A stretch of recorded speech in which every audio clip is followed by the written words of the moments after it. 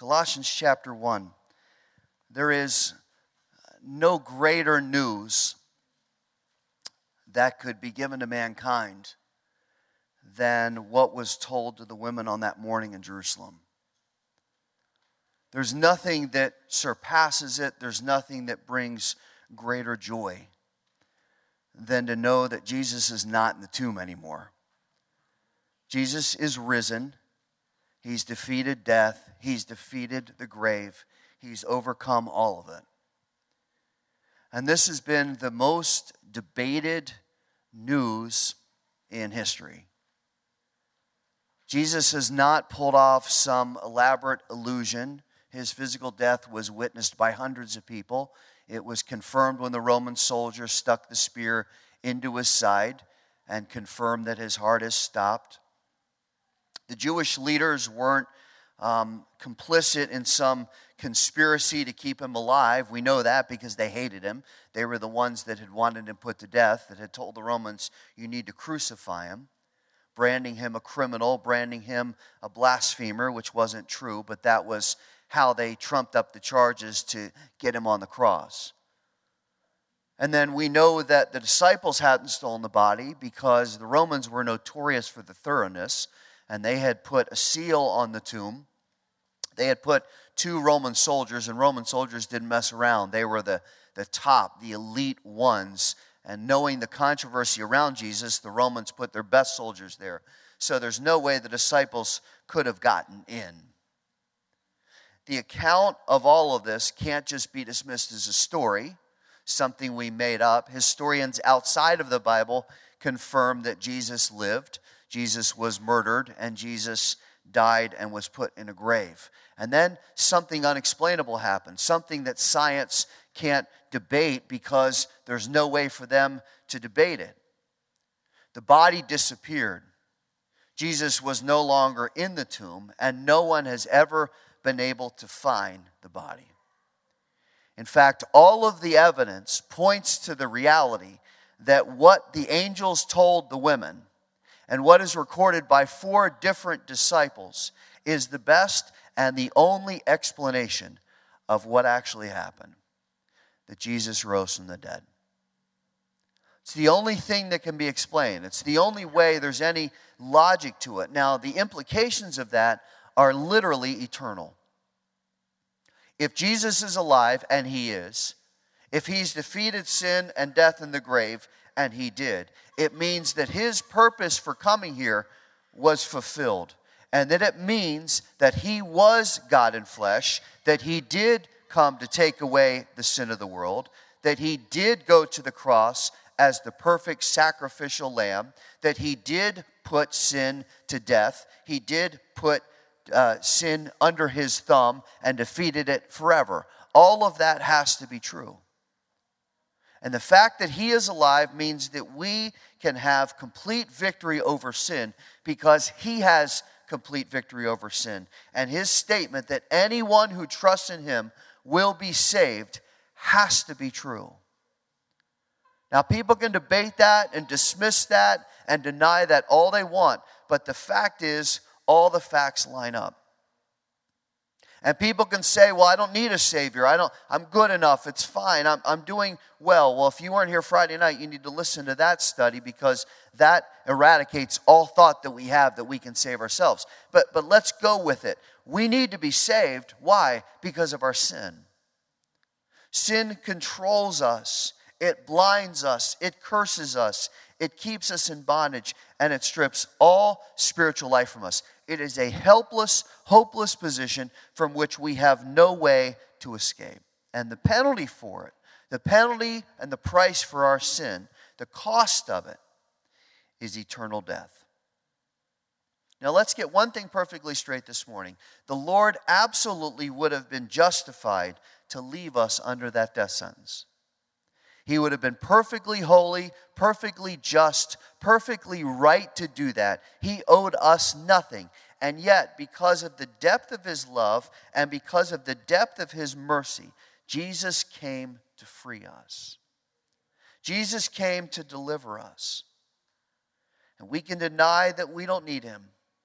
But as we asked Friday night, if sin doesn't matter, and we can save ourselves, then why did Jesus come here? Why did he get betrayed and mocked and beaten and arrested and whipped and flogged and spit on and go to the cross with the penalty of sin on himself and die an unthinkable death? Why did he do that if we don't need his salvation? It would have just been a joke. It would have just been him play acting some part that he didn't need to play. The only explanation, the only reason Jesus went to the cross is that sin fully infects us and curses us, and we need Jesus as a Savior. Now, at the Good Friday service, we established that there are 5 problems. 5 problems that sin creates, which absolutely prevent us from saving ourselves and put us in opposition to God. And this morning, we're going to look at how Jesus defeats and eradicates each of those problems. He doesn't just take care of them. He completely and utterly annihilates them. So the problem of sin, the problem that sin creates in our life, and I'll recap it as we go through, but the problems that sin puts on us, by rising from the grave, Jesus defeated all of those. At the cross, he took the penalty. He took the pain. He took the curse of our sin on himself, and he crucified them. And the power and control that sin once had over us was put to death. When he rose from the grave, the penalty and curse was defeated forever. So anyone who trusts in him, please hear this if you hear nothing else this morning, anyone who trusts in Jesus as Savior experiences salvation.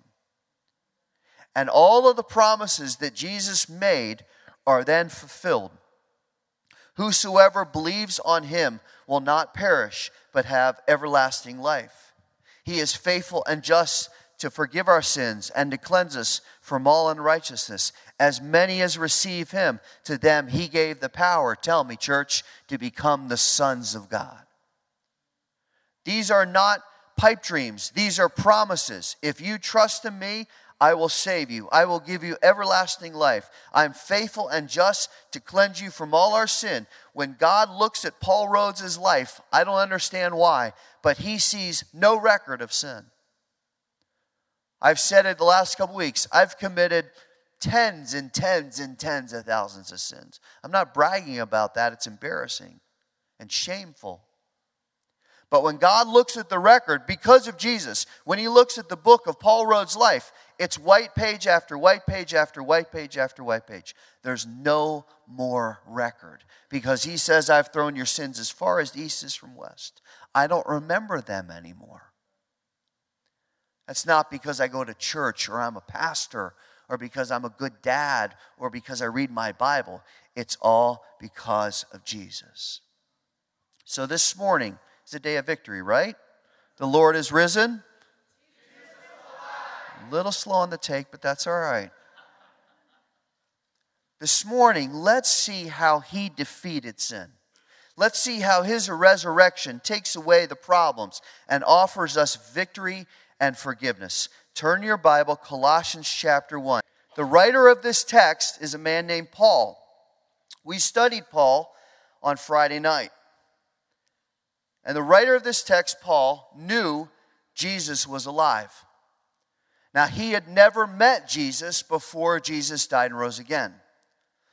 Paul and Jesus never personally interacted up until until the book of Acts, Acts 10. Paul hated people that knew Jesus.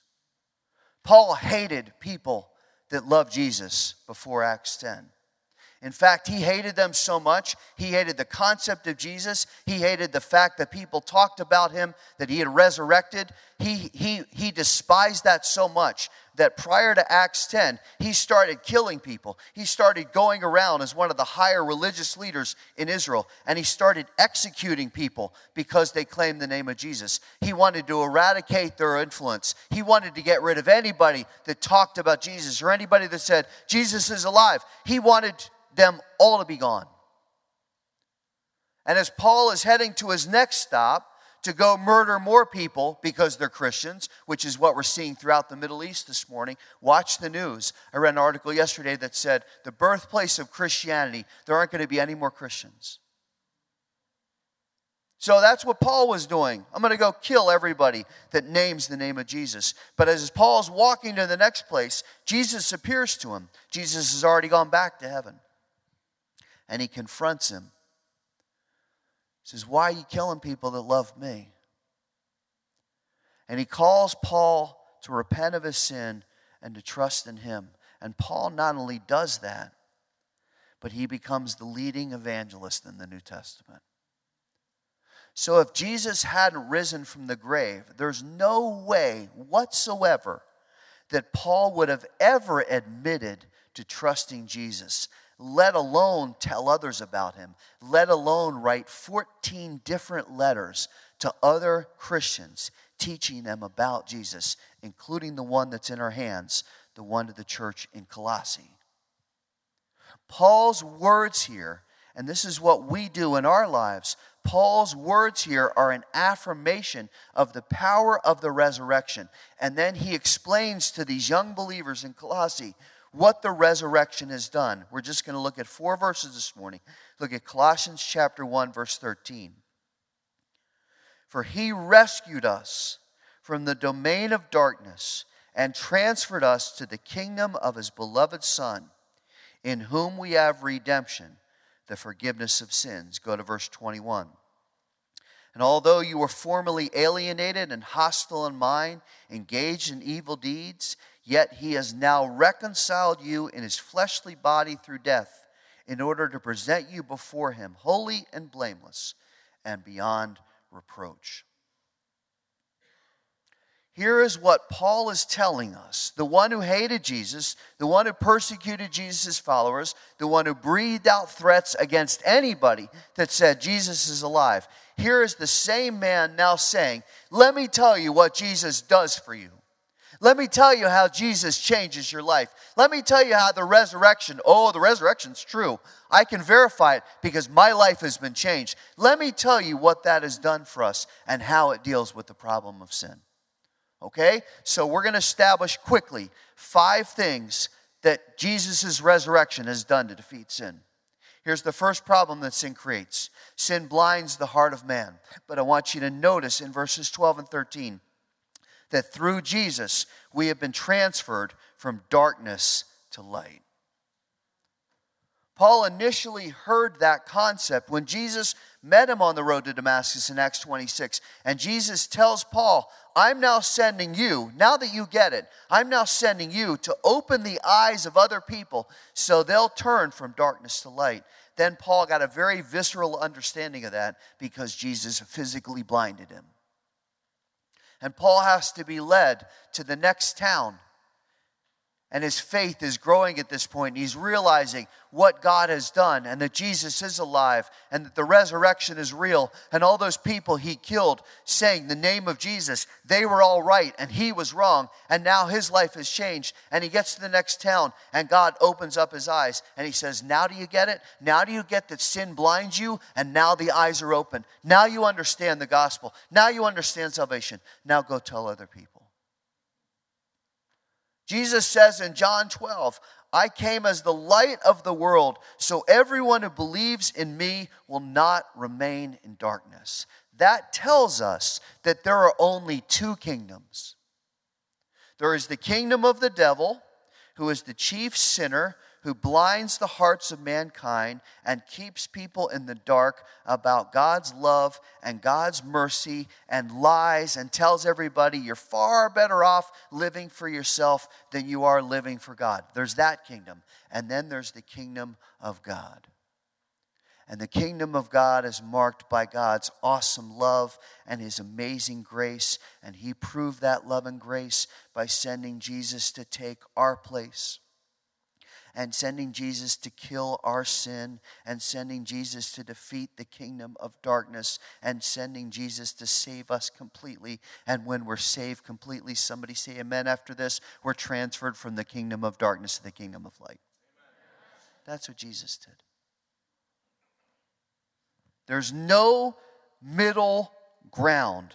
There is the kingdom of the devil, and there is the kingdom of God. There are no other kingdoms. And we fool ourselves if we think there's a third kingdom where I'm king. That's the deception of the enemy. So you and I have to decide where we're going to live. And we have to seriously analyze whether there's been an actual transfer, whether it is indisputable as we look at our lives, and you know your heart only. I don't know your heart. You know your heart. I know my heart. We have to analyze, is there indisputable evidence? Am I completely confident that I am living in the kingdom of light? See, we saw the imagery of sin and darkness in the crucifixion, that Jesus was arrested in the night and tried in the night, and when he died, that the earth was filled with darkness and he was placed in the dark tomb. But everything about the resurrection is filled with light. He rose as the light of day filled the sky, and the tomb was filled with light, and it was opened up so light could come in and penetrate it. And the angels who announced his resurrection to the women, they were clothed in light. All of it symbolizes that man no longer has to be in darkness, because Jesus has come to transfer ownership of our lives. Jesus has come to move us from darkness to light, from blindness to clarity. So he solved problem one. Problem two is that sin had put every person under bondage. But through Jesus, we have been rescued and freed. Look back at verse 13, because Paul uses a very interesting word. He says, we have been rescued.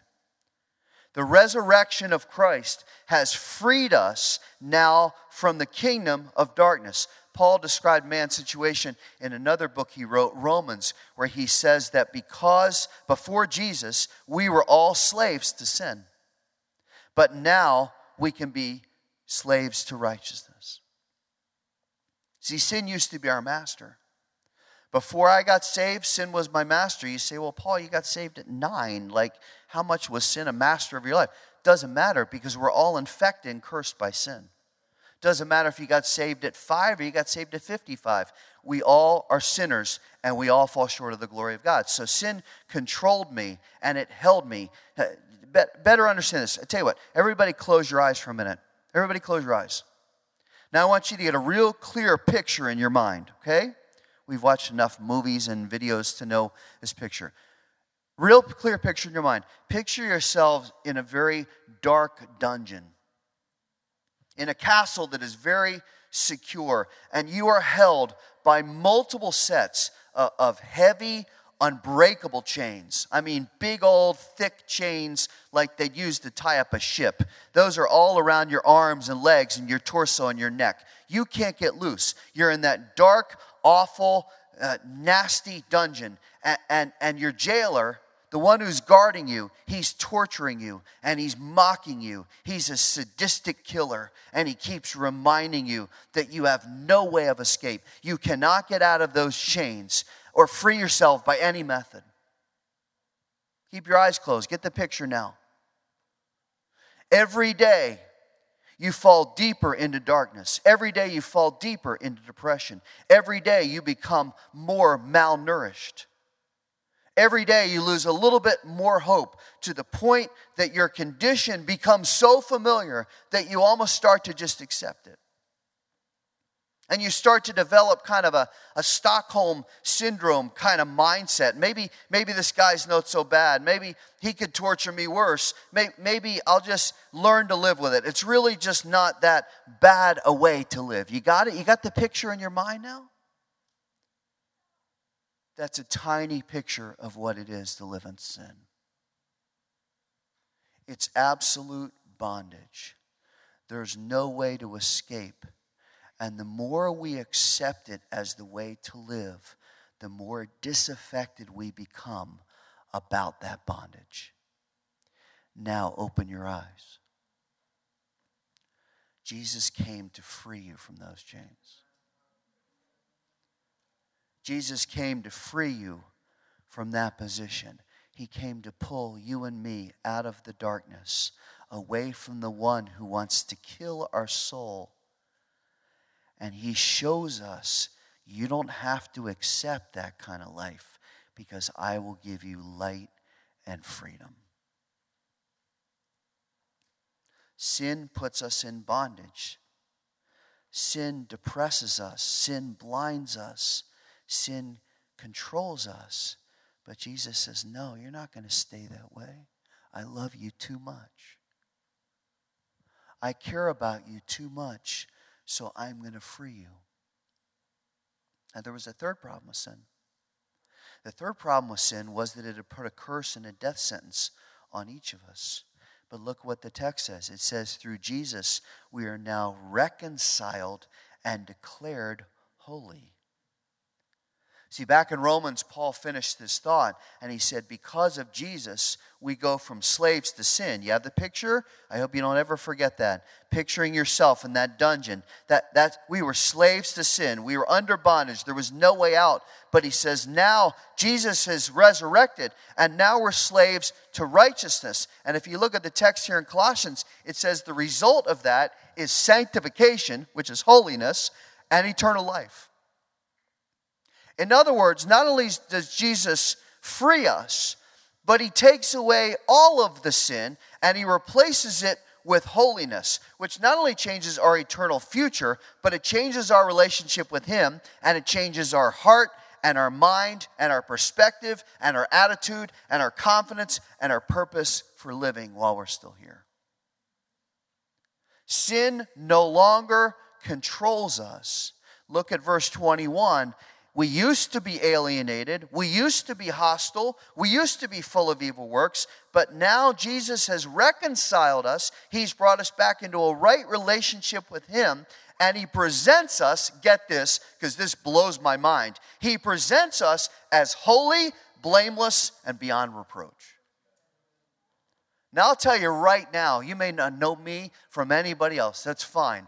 I am not holy, I am not blameless, and I am far beyond reproach as a human being. I got all kinds of reproach. I don't even really know what reproach means, but I got a lot of it. I'm guilty. My life is a shame. My life was full of sin. It engulfed me. It captivated me. It controlled me. Everything about me was sin. But now Jesus says, oh, I'm going to save you. And I'm not just going to save you. I'm going to save you, and I'm going to put into your life that you're now holy and you're blameless. And when I look at the record, there's nothing. You're beyond reproach. Everything is clean, and it's because of me. Now think back to that dungeon for a moment. The reason we were there is because we were convicted war criminals. We had committed treason against God. We were full of hatred and disloyalty and rebellion. And Jesus says, I will not only free you, but I will forget that. I will erase the record of your offenses. I will fully restore you to a relationship with me. And now you want to be overwhelmed. Look at verse 12. He says, I'll make you an inheritor of my kingdom. Anybody want to say praise the Lord to that one? I deserve death. I deserve to be in those chains forever and then to be executed. But Jesus says, I'm going to free you. And I'm not just going to say, well done, go on, have a nice life.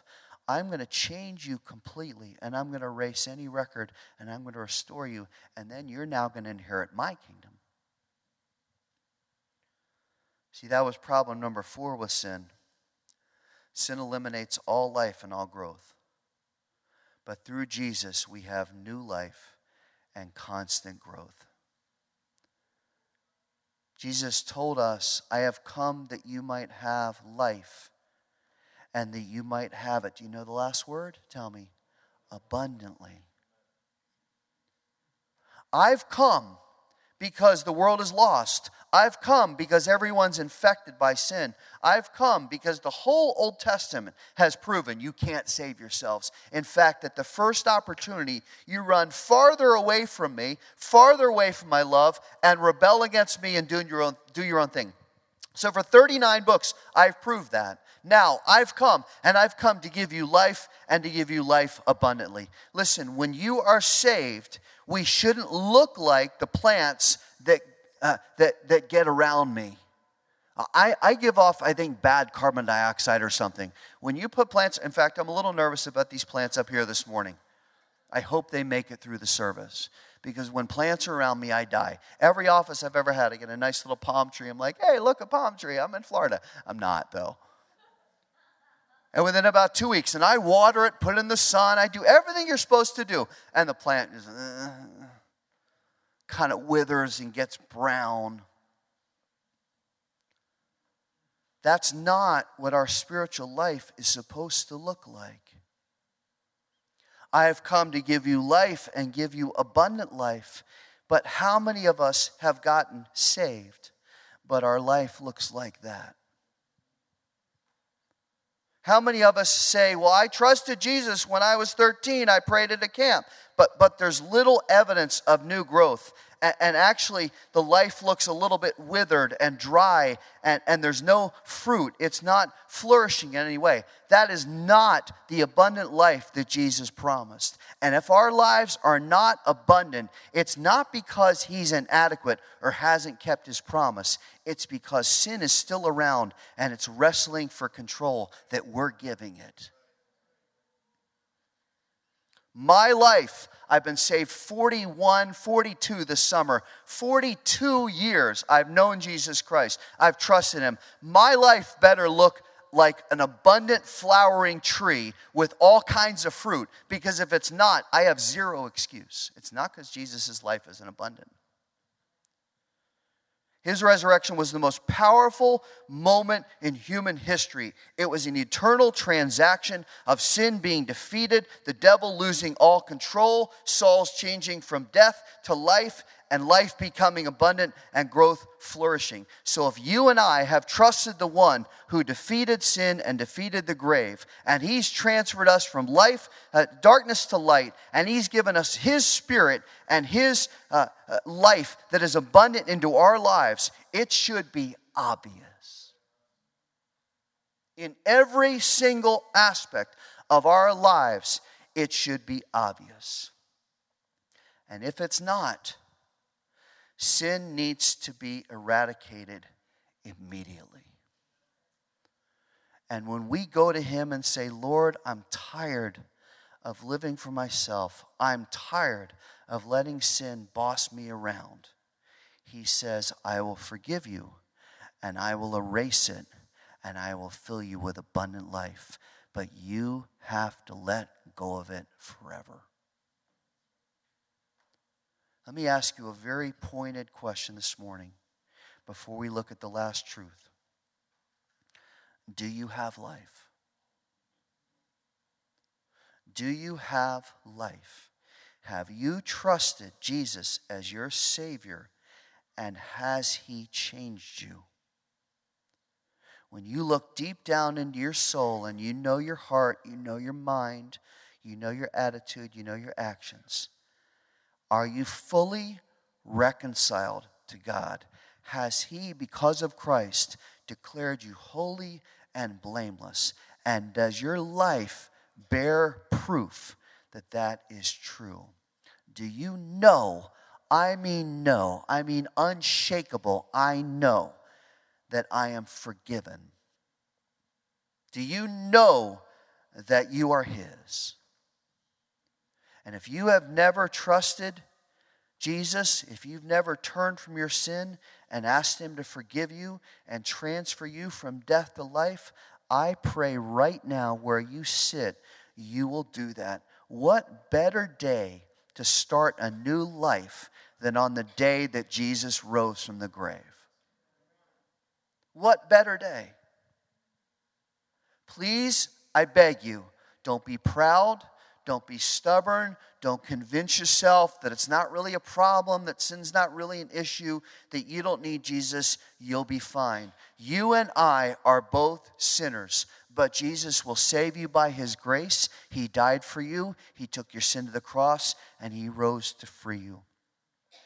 And you can make that decision right now and trust him right now where you sit, and you can confess your sin and renounce it and ask him to forgive you and make him your Savior.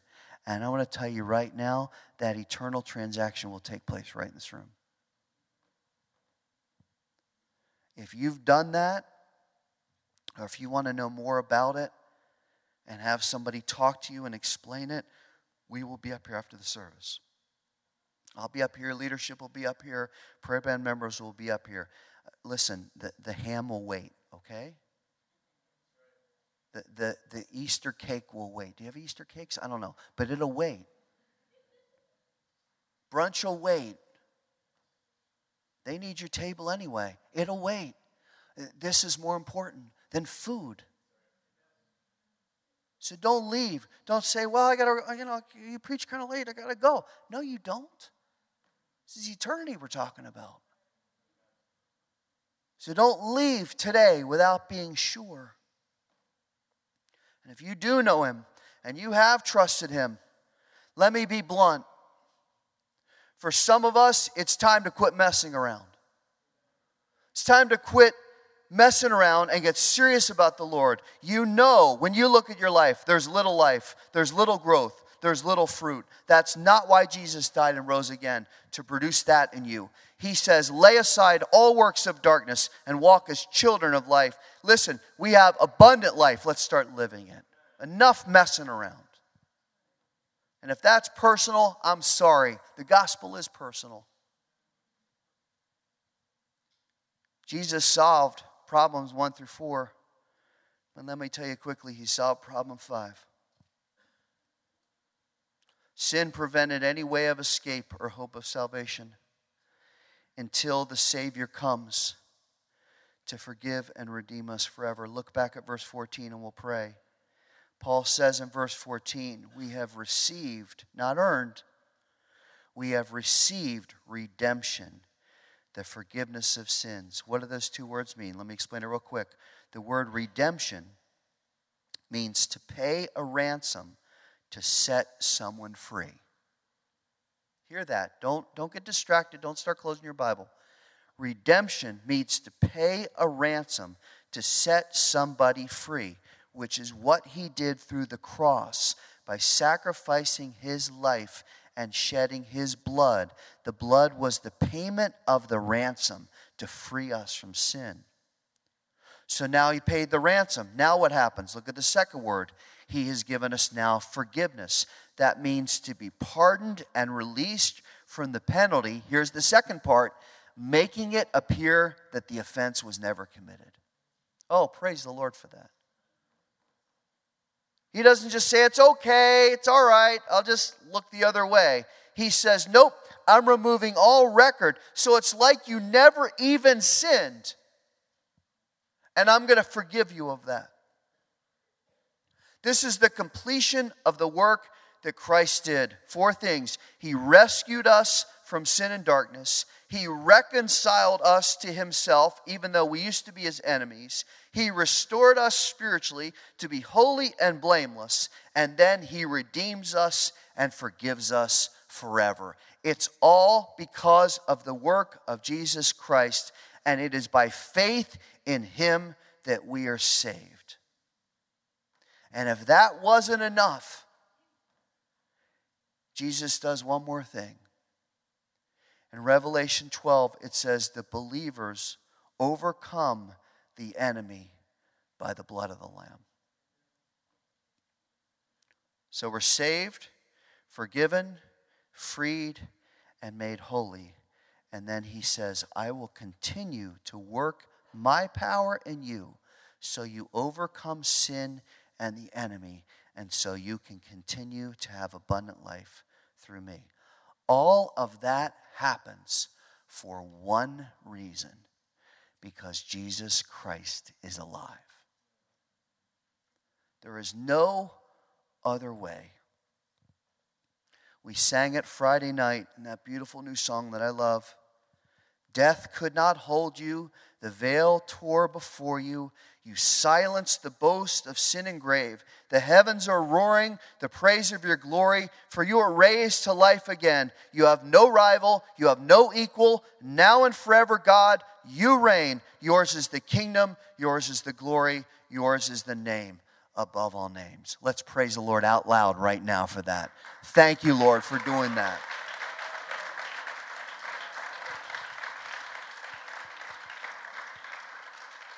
Jesus is the one who did that. And he will change your life forever if you will yield to him. Let's say it one more time. The Lord is risen. And because he's alive, everything changes. Let's close our eyes.